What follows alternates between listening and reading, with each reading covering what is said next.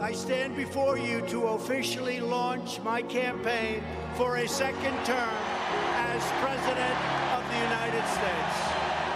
All those who've been knocked down, counted out, left behind, this is your campaign. Welcome to The Swing 2020. In the most uncertain year in modern history, the only predictable thing about American politics is the unpredictable. This election is no horse race. Crisis management is on the ballot. It's the incumbent Donald Trump and Vice President Joe Biden vying for the White House. But this isn't just a vote for commander-in-chief. It's state houses, rural congressional districts, powerful governor's mansions, and bellwether Senate seats. It's prosecutors, sheriffs, and superintendents. And the results will reveal the pulse of the American people. The Swing, searching for the heartbeat of a nation, is counting us down to November 3rd. Here are your hosts, Chris Baccia and Emmanuel Berbari. We are 100 days out from Election Day 2020. That's November 3rd, 2020, just this fall and just around the corner. I'm Chris Baccia. He's Emmanuel Berbari. This is The Swing 2020, where we'll be looking at the swing states and the swing voters and trying to hash out and understand where America looks in 2020, what its future looks like as the voters decide on that pivotal first Tuesday of the month of November. And Emmanuel, it comes against the backdrop of crisis in America. That's the coronavirus pandemic and race in America, things that have flared up in the last number of months and overtaken our conversations about politics that might normally be about some of the jockeying and some of the political moves and decisions. Instead, this has become a very real and very existential election. You hit on a very important point, Chris, and that is that just 4 months ago, this was an entirely different political landscape. Now the candidates need to confront and address the twin crises in this country, the coronavirus pandemic that's still a very real problem affecting so many families, so many lives throughout the nation, racial injustice in the wake of the George Floyd killing. That's created a lot of anxiety this summer and a lot of calls for change and a move forward in America. These candidates need to address, confront, and then surge past these crises, and whoever presents themselves in the best way possible to do so, going to come out on top in November. And certainly both camps are going to tackle these issues and make them defining points in their campaign, which is how I will address this on whether it's Joe Biden's first day in office on January 20th, 2021, or Donald Trump in beginning his second term.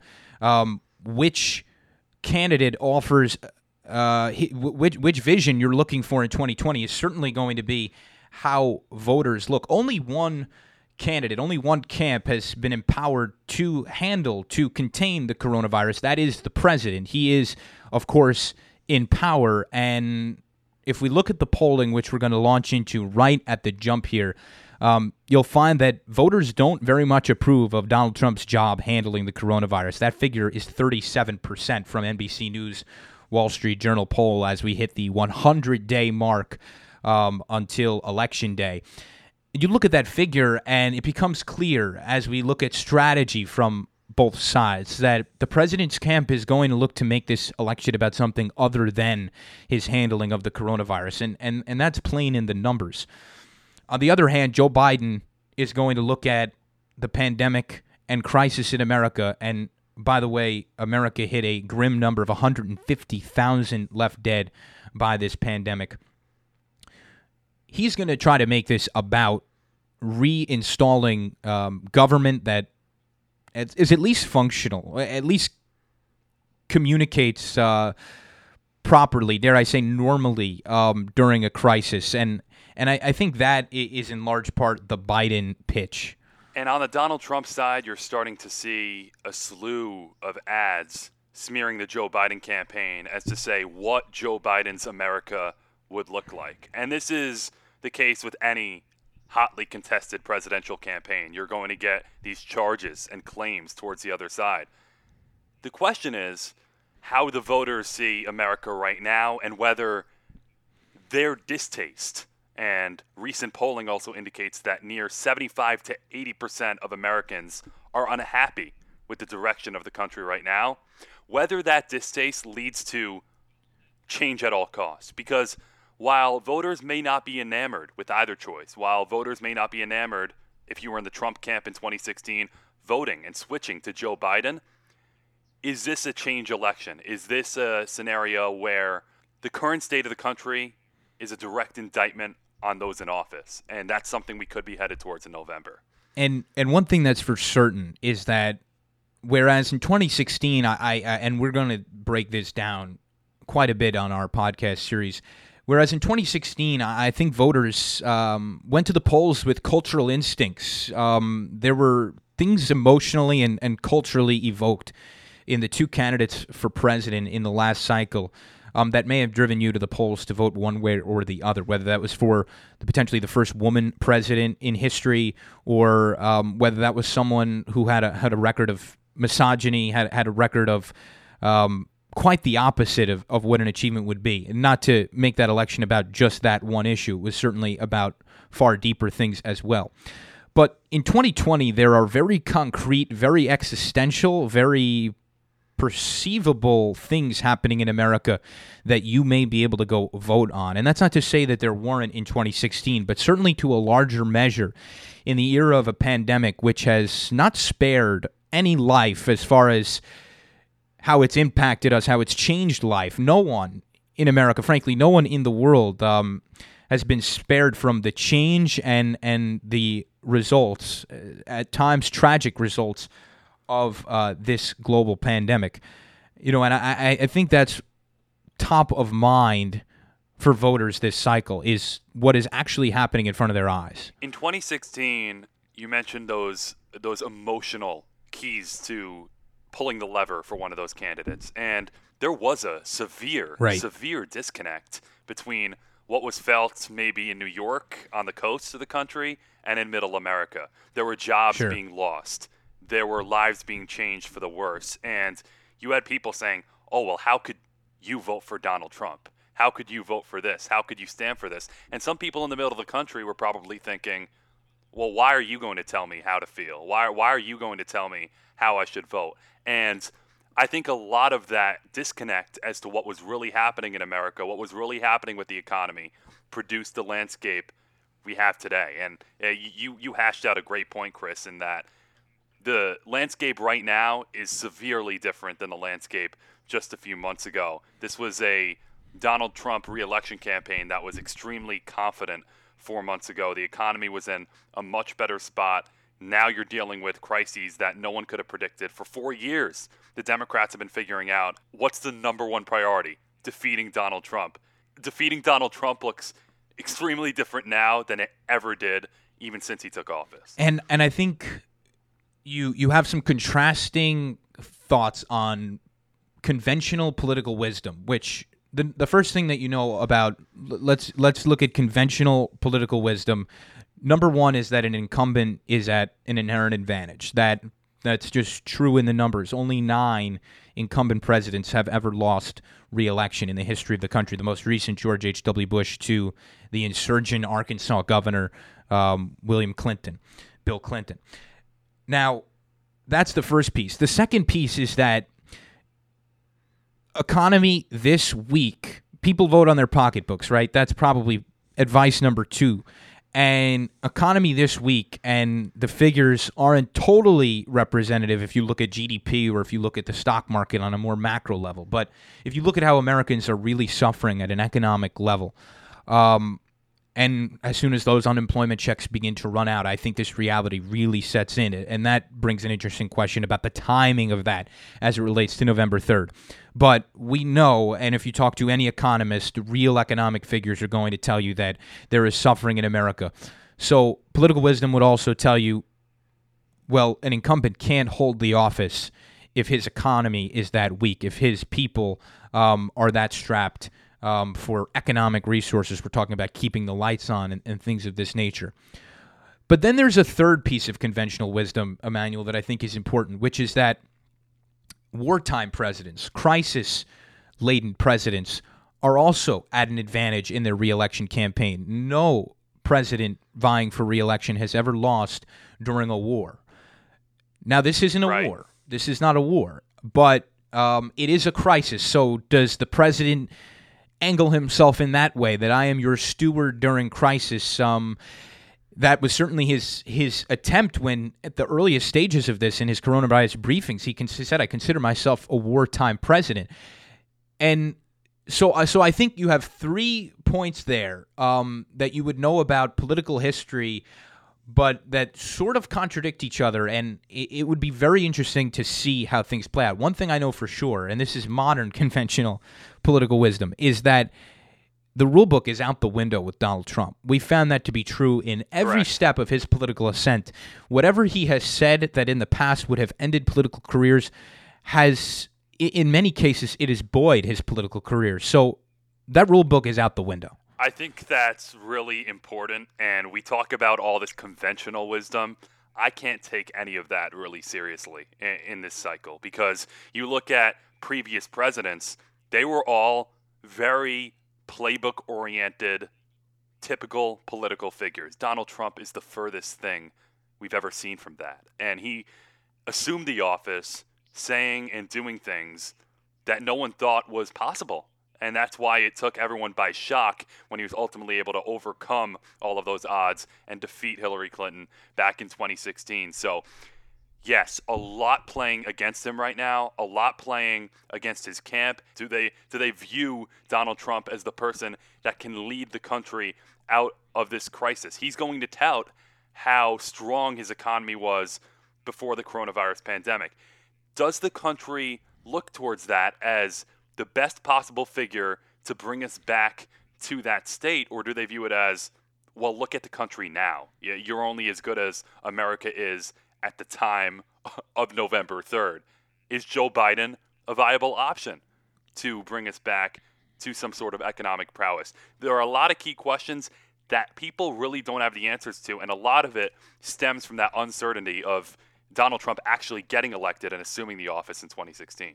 I think you make a good point about the opponent, because if Americans assess weakness in the president's handling of crisis, which they do, and that's the 37% figure, that's his approval as it relates to his handling of COVID-19, the coronavirus crisis in America, from the Wall Street Journal.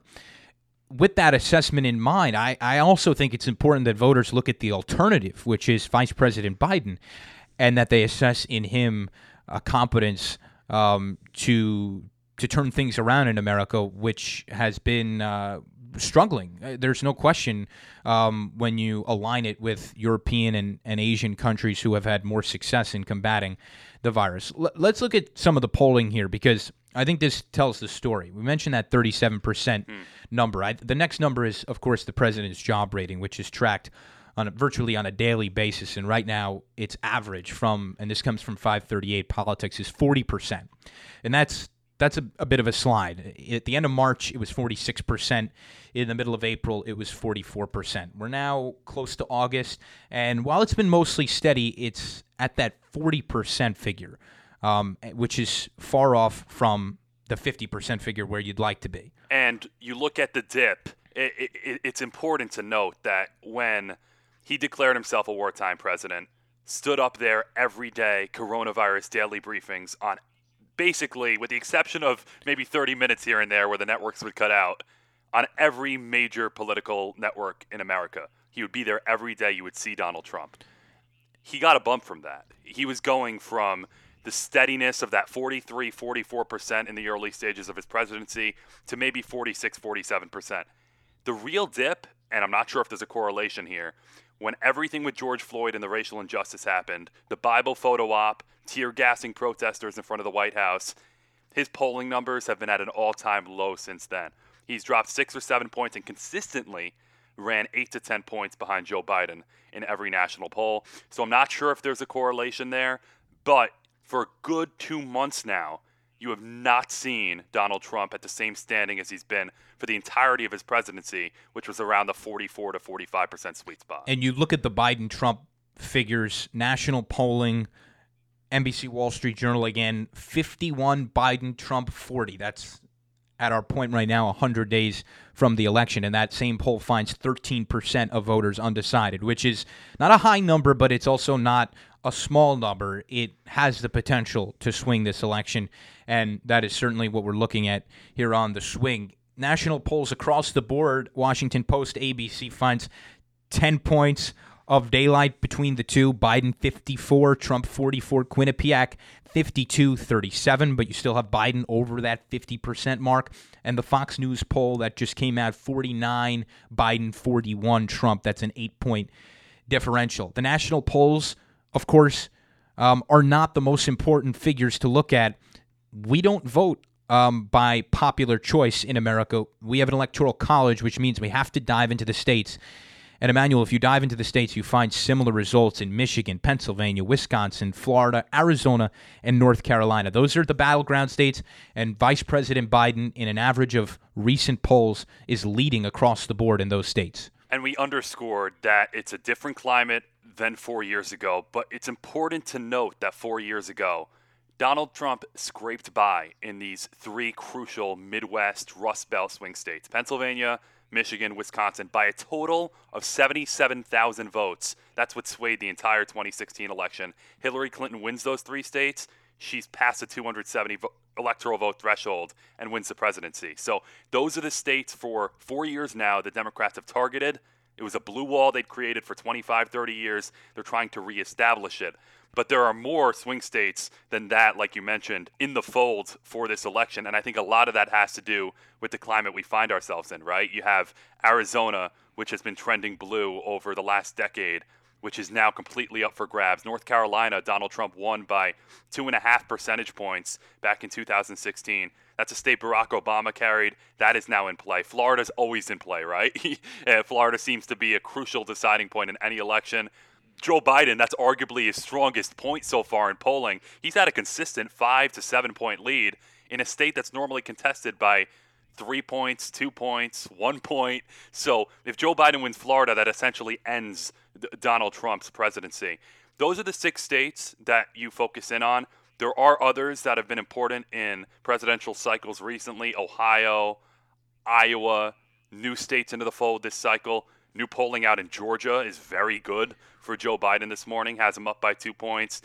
Texas, which has been a pipe dream for Democrats for so many years, it seems they finally have a fighting chance to flip that state. It may not be this cycle, but if they can get that within spitting distance, which all polling would indicate, they have Joe Biden essentially tied in a deadlock with Donald Trump. If that state is close, that ends Donald Trump's presidency. So there is a subset of swing states, unlike we have ever seen in this cycle, but I would say 6 of them are utter toss-ups. And I think it's early to examine these numbers and assume that you'll see the map break in this direction. I would be absolutely stunned if Joe Biden won the state of Texas on November 3rd. That's not something we're anticipating. I wouldn't even anticipate it with Georgia and Georgia's 16 electoral votes, which I think Democrats are even more honed in on a Georgia than a Texas, but Texas is certainly a long-term prize for them. However, these figures, and you mentioned Texas +2 for Biden, Georgia +1 for Biden this morning, they definitely show what the national electorate is thinking at this point. And it's critical to mention, we're 100 days out, so these sentiments, they change as the wind blows. Right now, there is no doubt, and this is sort of the bottom line point of our first episode, 100 days out. And again, these assessments will change as we count you down to Election Day. We plan to do an episode every 10 days, 100 days out, 90, 80, 70, and so on. But at this point, Emmanuel, there's no doubt when you look at these numbers, and these numbers do not lie, that Joe Biden is winning the race for president right now. Again, this is not to say Joe Biden's going to win Texas or win the state of Georgia. These are states that Democrats have targeted for a long time, crept closer maybe, but never really hit that ultimate glass ceiling where they're able to break through and win the states. But if he's within spitting distance, which Georgia would indicate, several polls have him ahead, he has a shot. Texas, he has a shot to maybe, look, they lost by 8 to 10 points last time in Texas. Could he get within 5 points? Very realistic with the demographic shifts. So these are indications of how the country is thinking, and these are states that could show you how the rest will unfold. And the Morning Consult poll today, among likely voters, which is an important thing to recognize, these are voters who are going to go to the polls, not the registered voter polls or the adult polls or simply a sample of America. Up 8 points in Pennsylvania. Michigan, a slew of polls has had him at 8 to 10 points up. Wisconsin, which is supposed to be more competitive than maybe Michigan or Pennsylvania, more likely to stay in Donald Trump's column. Joe Biden's riding high, up 6 to 8 points. And you mentioned 100 days out. That's an important thing to note. Races tend to tighten as we get closer, especially when you have conventions, although virtual this year, you have debates. It's not a typical election year, of course, in many ways, but it's not typical in the sense that mail-in balloting is a huge factor this year, and that in these pivotal swing states is going to start 45, 50 days from now. Donald Trump does not have as much time as you would think to right this ship, to get his polling numbers back on the right track. And that's an important thing to note. The days are numbered for him to get within spitting distance of Biden. And we're excited to bring you a special episode on mail-in ballots. We want to cover this issue and how it relates to voter turnout. The more people who come out to vote, the more confident Democrats are in November.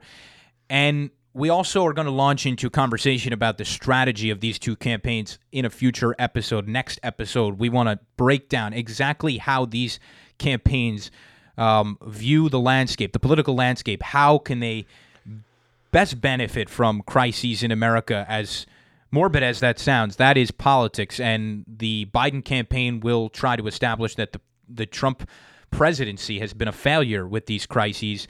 And the president will also certainly fall back on some of his race rhetoric, which has launched him to this point in his political career. But we want to turn to our segment Down the Ballot. This is downtime. Emmanuel, tell us about some of the down ballot races that we want to look at from East Coast to West Coast and how that's going to affect the political power landscape in the next 2 or 4 years. And Chris, important to note, this is one of the key reasons Joe Biden is in this spot as the presumptive Democratic nominee. He helps the down ballot races. Democrats were worried about someone like Bernie Sanders securing the nomination and that it would negatively impact these races. Now, as all forecasts currently stand, the Democrats are very likely to hold the House, the Senate up for grabs. 53-47 Republican advantage right now, just in terms of how important votes go on the Senate floor. There are some independents in the Senate, but 53-47 is the split right now in favor of the Republicans. So from a Democrat perspective, they're trying to pick up 3 seats at the very least, get to the 50-vote threshold, and then if Joe Biden were to win the presidency, the vice president would be the deciding vote. 6 key races right now that could shift the power structure in Washington. In Alabama, Democratic incumbent Doug Jones is facing off against Tommy Tuberville. This is likely the most vulnerable seat for the Democrats. Jones, of course, in the party, anti-Trump, voted to convict Trump in the impeachment hearings. Trump is on the ballot in a very red state this November, so that's the most vulnerable race for the Democratic Party and potential pickup for the Republican Party. U.S. Senate race in Georgia. David Perdue going up against a crowded Democratic field. It will be John Ossoff, the rising star in the party, 33 years old, lost a closely contested race a couple of years ago. Should be an intriguing one right now that leans Republican. In Colorado, this is the most vulnerable Republican race. Cory Gardner in a blue state in November. Joe Biden likely to carry it by 9 to 12 points, going up against the former governor, John Hickenlooper. Something to watch, could tilt the scales in Washington. In North Carolina, Tom Tillis is facing off against Cal Cunningham. Plenty of important races in North Carolina, including the presidency, gubernatorial race, Senate race, that could shift things at the end of the day. And saving the best for last, 2 of the most heavily funded races, Maine, Arizona, Susan Collins plateaued at 67% of the vote in 2014. There weren't many challengers to her as of late. This time, it is going to be a challenge. Maine House Speaker Sarah Gideon mounting a threat to take that seat. It's a complete toss-up right now. In Arizona, Martha McSally, appointed to the seat a year ago, lost her last race, the first Republican to lose a Senate race in Arizona since 1988, going up against a very, very charismatic candidate, well-liked former astronaut, husband of former Congresswoman Gabby Giffords, who's very respected, went through that tragic incident with the gunshot, nearly lost her life. And that is a very, very compelling race that currently has Mark Kelly riding high in a state that is up for grabs in November at the presidential level. So those are 6 key races, and Maine and Arizona are going to garner a lot of attention. Those are the 2 that we're looking at, Emmanuel. And if Democrats get both of those seats back, and maybe a Colorado, and just one more, a North Carolina, assuming they lose Alabama. So that gives them 4 in their column, and they lose 1. They net 3 seats.